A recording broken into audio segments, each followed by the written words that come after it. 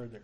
We're up to verses 18 through 29, so somebody could read those verses for us.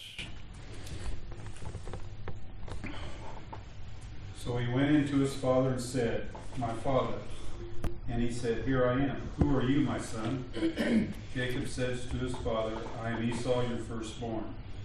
I have done as you told me. Now sit up and eat my game, that your soul may bless me."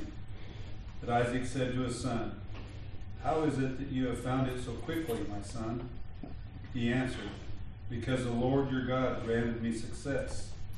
Then Isaac said to Jacob, "Please come near, that I may feel you, my son, to know whether you are really my son Esau or not." So Jacob went near to Isaac his father, who felt him and said, "The voice is Jacob's voice, but the hands are the hands of Esau." And he did not recognize him, because his hands were hairy like his brother Esau's hands. So he blessed him. He said, "Are you really my son Esau?" He answered, "I am." Then he said, "Bring it near to me, that I may eat of my son's game and bless you." So he brought it near to him, and he ate. And he brought him wine, and he drank. Then his father Isaac said to him, "Come near and kiss me, my son." So he came near and kissed him, and Isaac smelled the smell of his garments, and blessed him, and said, "See, the smell of my son is as the smell of a field that the Lord has blessed. May God give you of the dew of heaven, and of the fatness of the earth, and plenty of grain and wine. Let people serve you, and nations bow down to you. Be lords over your brothers, and may your mother's sons bow down to you. Cursed be everyone who curses you, and blessed be everyone who blesses you." All right. So here the deception is accomplished. So Jacob comes into Isaac and he says, "My father." And Isaac says, "Here I am, my son. Who are you?" And what is Jacob's response?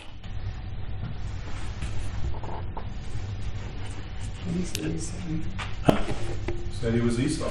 "I am Esau, your firstborn. I have obeyed you. And so sit up, eat my game, that you may bless me." So at this point, this isn't just kind of showing up and letting Isaac think what he wants to think. This is Jacob absolutely deceiving Isaac with lies, right? He tells him untruths. "I am Esau." And Isaac is got some questions here, doesn't he? What's his first question? "How could you do that so quick? I just sent you out a little bit ago." And then how does Jacob explain that away? God granted me quick success. Now, if Jacob was a strong God-fearer, what would he be thinking right now? Hope lightning don't get me.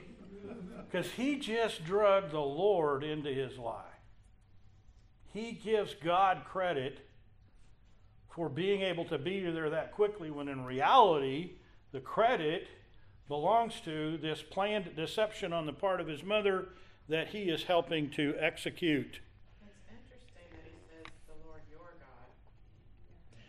Yeah, but that's not really uncommon, because, don't get me wrong, there may be some significance to that, and I don't want to pass it clear off, but so often the God of Abraham, Isaac, and Jacob, so many times, even Abraham's servant, when he's off getting Rebekah as a wife for Isaac, is referring to the God of Abraham. So there is some significance about that focal point of Abraham's position that is transferred to Isaac. But I'm not saying there's not some significance there. But nonetheless, and as a matter of fact, when we get into chapter 28, we're going to begin to see Jacob's recognition of who God really is. But we're not going to get there today. So he said the Lord caused it to happen. So then what does Isaac ask Jacob to do? Come near him. Yeah, get close enough to me. I want to feel you so that I can know whether you're really Esau or not. So has Isaac bought it yet? No. He's clearly got some doubt. So Jacob comes close. And he gets a chance to feel, Isaac gets to feel Jacob. How does Isaac evaluate that? What does he say? Let me see your hand. I want to touch your hand. Touch your hand. He said it feels like Esau, but it doesn't sound like Esau. Yeah, you got the voice of Jacob, but you feel like Esau. How comfortable do you suppose Jacob is right now? I told Mom this wasn't going to work. I told her. Well, anyway, he hangs right in there. And in verse 23, it says he did not recognize him, meaning he thought he was Esau, so he blessed him. But really, I think that is a summary statement that is not really in the order of events, because the blessing really hasn't occurred yet. And even as a question, what question does Isaac now ask Jacob? Are you really my son, Esau? Are you really Esau? So Jacob has to reach down deep in his bucket of lies and do it again. Oh, yes, I am. Well then, Isaac says, bring the food, I'll eat the game so that I may bless you. So he ate and he drank the wine. Now, we might wonder if he's still convinced, because what does he ask Jacob to do next? Oh, come close. Come close and kiss me, my son. He's going to smell him. And he smelled the garments. And he said, yeah, it smells like Esau. And so his doubt about the voice is set aside, and he offers the blessing to Jacob. And we see that blessing in verses, the last part of 27 and 29. I just want to turn to it and look at that. And it starts out in the last part of 29 is his confirmation. See, the smell of my son is like the smell of a field which the Lord has blessed. Oh my, you smell like a field blessed by God. I would think those words would just make Jacob recoil inside, but I don't know what happened. Here's the blessing. Now may God give you. So it's not so much what Isaac is giving him, but Isaac is turning to God and said, God, give him the dew of heaven and the fatness of the earth and an abundance of grain and new wine, which is what Isaac had been living through. He'd been made wealthier and wealthier and wealthier as God increased him. Verse 29, may people serve you, nations bow down to you. May you be master over your brothers, and may your mother's sons bow down to you. Cursed be those who curse you, and blessed be those who bless you. When you look at that blessing, it's clearly in line with the blessing and the direction given for Abraham. Those that bless you will be blessed. Those that curse you will be cursed. Your descendants are going to rule over this land. There will be many of them, and you will ultimately bless the whole world, he said to Abraham. That hasn't completely come out here, but it's very much along those same lines. And so this is what Isaac says to Jacob will be his blessing. And so the promise of God passed down through Abraham to Isaac is now moving over to Jacob.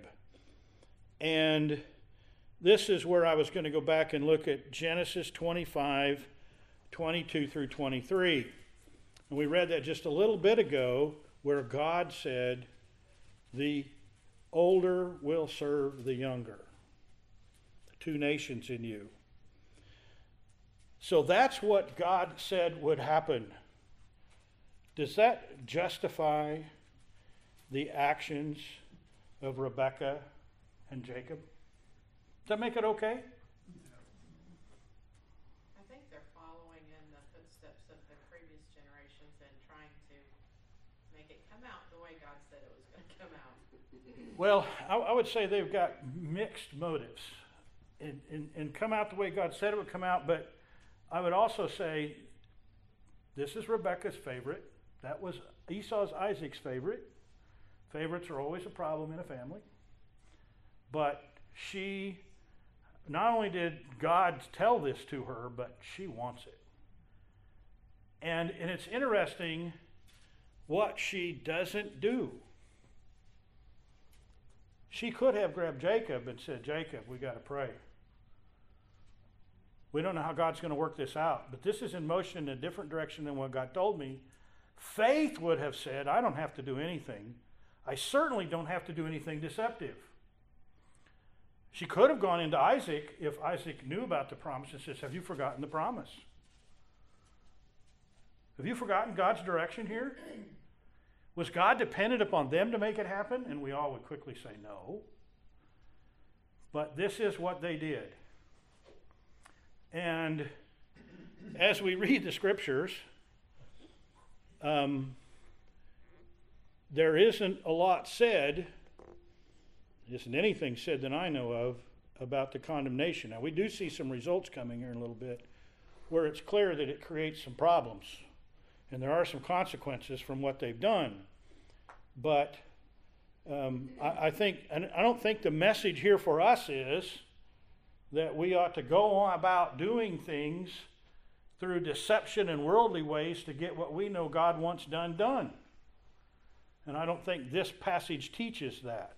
Matter of fact, to some extent, I think it even teaches us the opposite of that when we see the consequences coming up. But nonetheless, it reminds me of a period, and that period is in the life of Christ. If you asked men alive on the day of the crucifixion who put Jesus on the cross, what answer would you get? Jews, Romans, Pilate. I mean, you could go down and you could, were these men intentionally bringing evil in the direction of Jesus himself? Intentionally, yeah. You bet. The Jewish leadership had been plotting his death for some time. And in their plotting, they brought up false witnesses. They paid people, in our vernacular, to perjure themselves. The only problem was they didn't do a very good job of it because they didn't get their stories lined up. And so you didn't have consistent witnesses that they could even use in a false way to condemn Jesus to death, and they were stuck. So they found other ways to get him condemned to death. Illegal trials, illegal actions, I mean the whole bit. And yet, if we look at the scriptures, who put Jesus on the cross? God himself. Freely gave his own son. So, were God's purposes met? Yes. As a matter of fact, you could take it a long ways to say God's purposes were met in that these people then had a great guilt upon themselves. They understood the guilt of sin, those that would be, God would choose to let them understand what they had done. They had great remorse. Look at what happened in Peter's sermon on the day of Pentecost. They were cut to the quick. Everybody? No, but many. And God made it clear what was going on. And God used the evil intentions of many men to accomplish his purposes. Now, this is a much smaller picture, but I think that's exactly what we see here. God used, he could have prophesied, and it'll be by your deceptive hands that Jacob is going to be the ruler over his older brother. But nonetheless, the deception has occurred. So let's take a look at what happens in the results of that. But first, any questions or comments so far? Yeah, this is the stumbling over the cornerstone, Jesus. People have a hard time going to the cross, unbelievers going to the cross and admitting who put him on that cross. Your sins. Mm-hmm. They stumble over the cornerstone. Mm-hmm. Jesus Christ said, we put him on my sin. Well, in a sense, I mean, God put him up there to cover your sins. If you had no sins, there would have been no need for Christ to be on the cross. They cover my sin. Mm-hmm. People have a hard time with that. Sure, and that's where the veil is there. People need the rebirth to even understand what's going on. You had something, Royce. Well, along with Rebecca doing her part, I wonder if Jacob didn't he overstep in what God had already said about the younger serving the older, and just like a parallel to Abraham, who also lied about Sarah, and then Isaac lied. God's sovereign plan over it all. So I mean, yeah, they're all players. I just wondered about Jacob's overstepping a little bit. Well, so we're going to get a picture of Jacob in the results here in a minute that would even add a little bit to what you're saying about how Jacob's personality wasn't exactly the most upright of individuals. There's another issue. Jacob bought Esau's birthright. And we're going to get to that in just a little bit. Yeah. Jacob bought it, if you will, with a cup of soup, bowl of soup, whatever. Maybe it was a giant bowl of soup. I don't know. Maybe it was a Jethro Bodine size bowl. I don't know. But it was still a bowl of soup. I think it was just minestrone. Yeah. Okay. All right. So, and so let's. You're right, and don't let me ignore that before we're done. If I brush on by it, bring me back to it. Okay. So let's read 30 through 45 and see the results of this.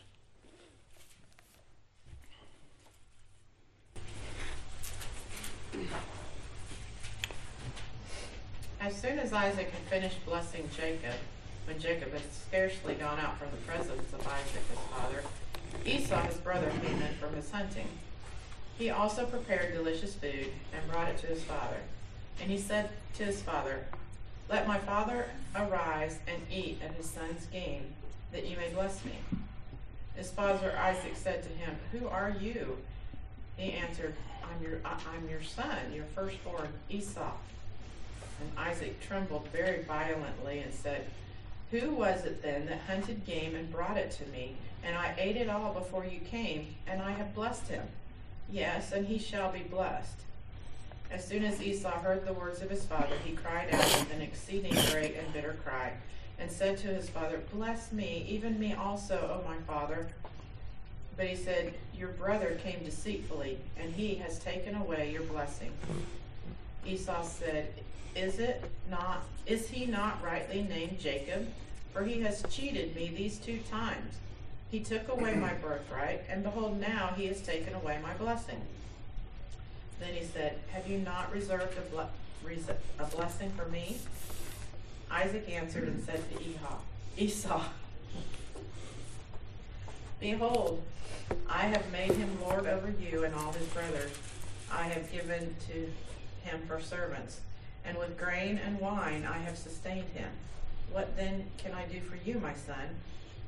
Esau said to his father, "Have you but one blessing, my father? Bless me, even me also, O my father." And Esau lifted up his voice and wept. Then Isaac his father answered and said to him, "Behold, away from the fatness of the earth shall be your dwelling, and away from the dew of the heaven on high. By your sword you shall live, and you shall serve your brother. But when you grow restless, you shall break his yoke from your neck." Now Esau hated Jacob because of the blessing with which his father had blessed him. And Esau said to himself, "The days of mourning for my father are approaching. Then I will kill my brother Jacob." But the words of Esau, her older son, were told to Rebekah. So she sent and called Jacob, her younger son, and said to him, "Behold, your brother Esau comforts himself about you by planning to kill you. Now therefore, my son, obey my voice. Arise, flee to Laban my brother in Haran, and stay with him a while, until your brother's fury turns away, until your brother's anger turns away from you, and he forgets what you have done to him. Then I will send and bring you from there. Why should I be bereft of both of you in one day?" Okay, and then we're going to say 46 and on to put with 28 that has to do with Jacob's actual departure. And so here we go in verse 30. I mean, if this was written for the stage, you couldn't put it any better, could you? Just as Jacob exits, here comes Esau. He's gone to the field. He's hunted the game. He's prepared the meal, brings it to his father. And of course, upon his arrival, blind Isaac says, "Oh, who are you?" And of course, Esau says, "I'm Esau." And so, "Let my father arise and eat this son's game that you may bless me." And so Isaac trembled violently when he found out it was Esau. How do you interpret that? What do you think that means? He was angry, He was not happy about being deceived. furious. He was furious. Who was he then that hunted game and brought it to me? I ate all of it before you came and blessed him. Now, you might think, well, if it was a false blessing, then we can undo it. No, right away he says, yes, and he shall be blessed. In other words, this was done saying, may God do this. This is done. And Isaac is not seeing that he could or should back up from that he even has the power to back up from that necessarily. And so this is the situation we find. And Esau heard these words, and he cried out with an exceedingly great and bitter cry, and said to his father, "Bless me too. Me too. There's got to be something for me, O father." And he said, which is Isaac, "Your brother came. He deceived us, deceived me, and has taken away your blessing." It's gone. And he said, and then Esau again says, "Well, have you reserved no blessing for me?" Isaac replied to Esau, "I have made him your master. And all his relatives I have given to him as servants. And with the grain and new wine I have sustained him." In other words, he's given this by asking God to do it. It's done. It's not going to be undone. And so Esau again says, "Do you have only one blessing? Bless me also." And Esau lifted up his voice and wept. And Isaac his father answered and said to him, "Behold, away from the fertility of the earth shall be your dwelling, and away from the dew of the heaven from above. You shall live by your sword, and your brother you will serve. But it shall come about when you become restless that you will break the yoke from your neck." Was that a blessing? What did he say would be Esau's fate? I don't like the word fate. Esau's future. He's going to be pushed out of Israel into another area. You're not going to be in the highly fertile ground. You're not going to be where the rain, the dew, the water is there to keep it fertile. You're going to live by your sword. Almost sounds a little bit like what happened to Ishmael. Going to be kind of at odds with people. And so he's telling Esau, nothing good here, except that the day will come when you are restless, when you're moving around, when you're in turmoil, that you will break his yoke from your neck. So a day's coming when this servitude will come to an end. Rick, I've got a question. Yeah. So you mentioned about the thing with Ishmael. Now, Ishmael was given that information from God. In this case, it's coming from Isaac. Now, is Isaac a prophet? Is there a supernatural component to this blessing? Oh, I think there is. I mean, clearly, Abraham knew the mind of God and said things. And Isaac, as we look at his response when he moved down to Gerar and the way he interacted and he followed the way God told him to do things, he clearly was on the inside track of what it meant to follow God and how things were going to work. And so I think it's pretty clear that he understands the promise versus not the promise. And I think, now this is just my my trying to look through this verse. I wouldn't try to die on this hill because it's not clearly said here, but I think he realizes he's given Jacob the promise, and there's one person of the promise in this case.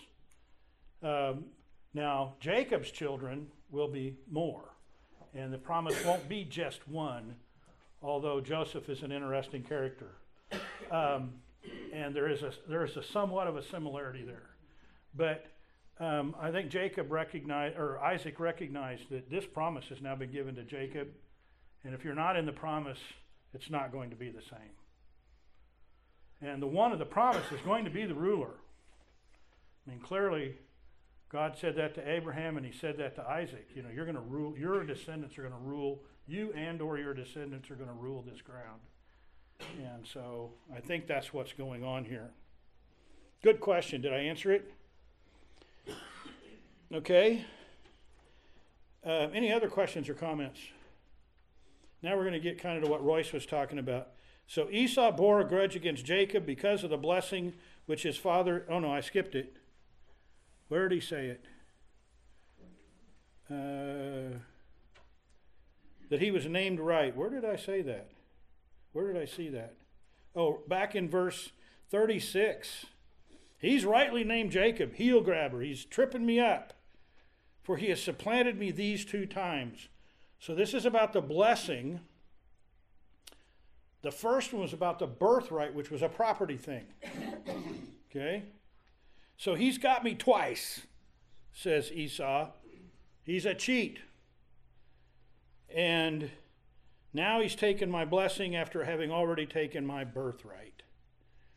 And so Esau, I think with a great deal of correctness, is looking at Jacob and saying, he's a scoundrel. And Jacob, as we're going to see it continue in his life, he's not hesitant to manipulate the rules of the game for his own benefit. And we'll see that with his father-in-law Laban. When we get to that point, we see it here. He worked with his mother in this deception. Jacob would, at this point in life for sure, would not be somebody that you would want as a friend without keeping a close eye on him. I think that would be a good way to talk about it. Because he is not above doing what it takes to get the advantage. So how did this play out in the family? Well, Esau bore a grudge against Jacob. He was very angry, and he found a way to console himself about his anger. And what did he console himself with? When? The time of mourning is not far off. I can wait.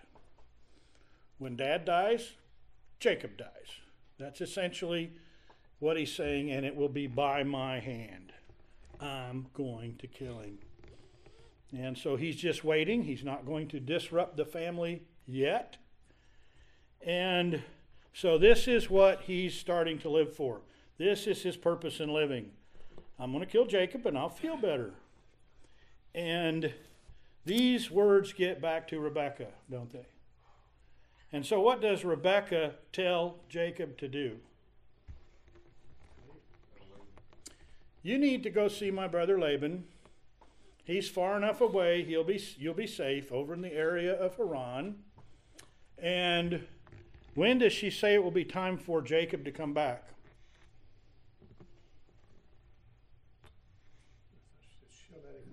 Yeah, she's going to send for him, and she's going to do that when? When his brother's anger turns from him. Well, the way that the New American Standard says, and when he forgets. Oh. Silly woman. You don't understand the rivalry between these two boys. Esau's not planning on forgetting. Now, it may subside. At some point, he may decide, I don't have to kill him, but he's not going to forget this. First of all, this is recorded for how many thousands of years? Several. We're looking at it today yet. But, and she has a justification for this there in the end in verse 45. What does she say?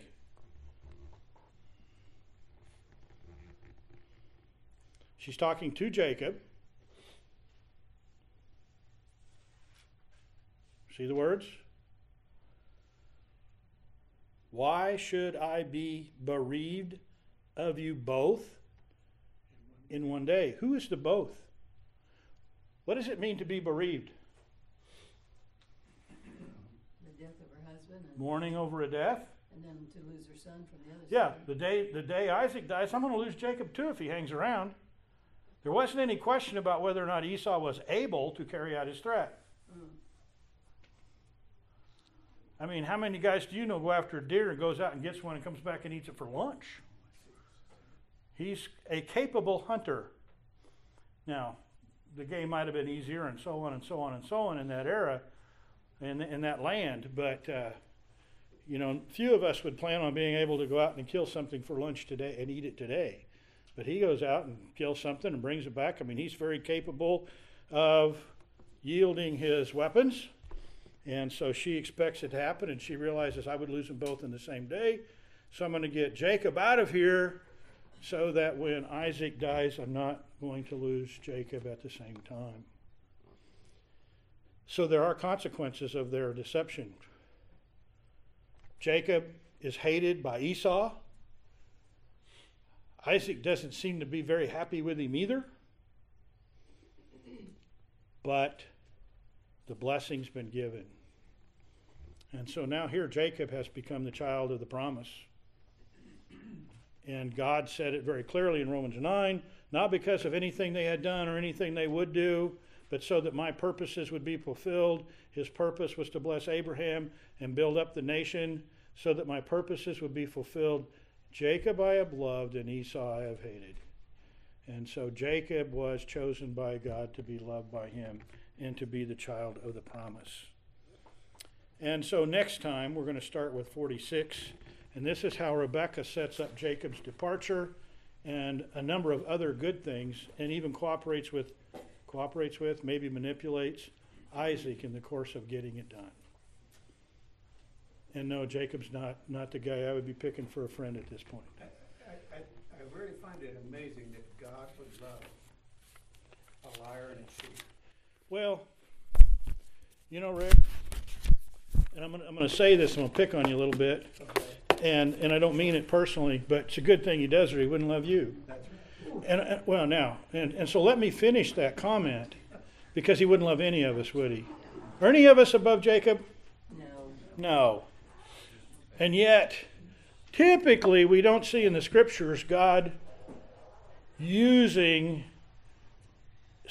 blessing somebody through their own deception. And that's why I think we're going to see what we do in the upcoming chapter about Jacob's encounter with God through a dream. Because Jacob kind of changes his focus a bit. He's still pretty wily when it comes to how he deals with Laban. But you could never say he was dishonest. You could just say he was shrewd. And so, we're all Jacobs at best. On our better days, we're Jacobs. So, it's surprising that God blessed this deception. And if they had not done this, I'm going to say something kind of foolish here, but if they had not done this, would Jacob still have got the blessing? Absolutely. God had planned for Jacob to get the blessing. So was God dependent on this? Absolutely not. But he chose to use their own deception to have his purposes accomplished. Not that he blessed the deception, but he went for the outcome. Anything else? All right, let's close our word of prayer. Father, thank you for giving this story to us, Lord. If we were to write a fictional historical account to try to get your principles across and tell a story about how we got here, Lord, we would not put all the ugliness in about what it means to be human, but you did, because it's the truth. And we see how mankind all have sinned and fall short of your glory. Lord, lead us away from temptation. Let your kingdom and your power and your glory stay yours. and let us constantly honor you by how we behave through your leadership and your protection. It's in Jesus' name we pray. Amen.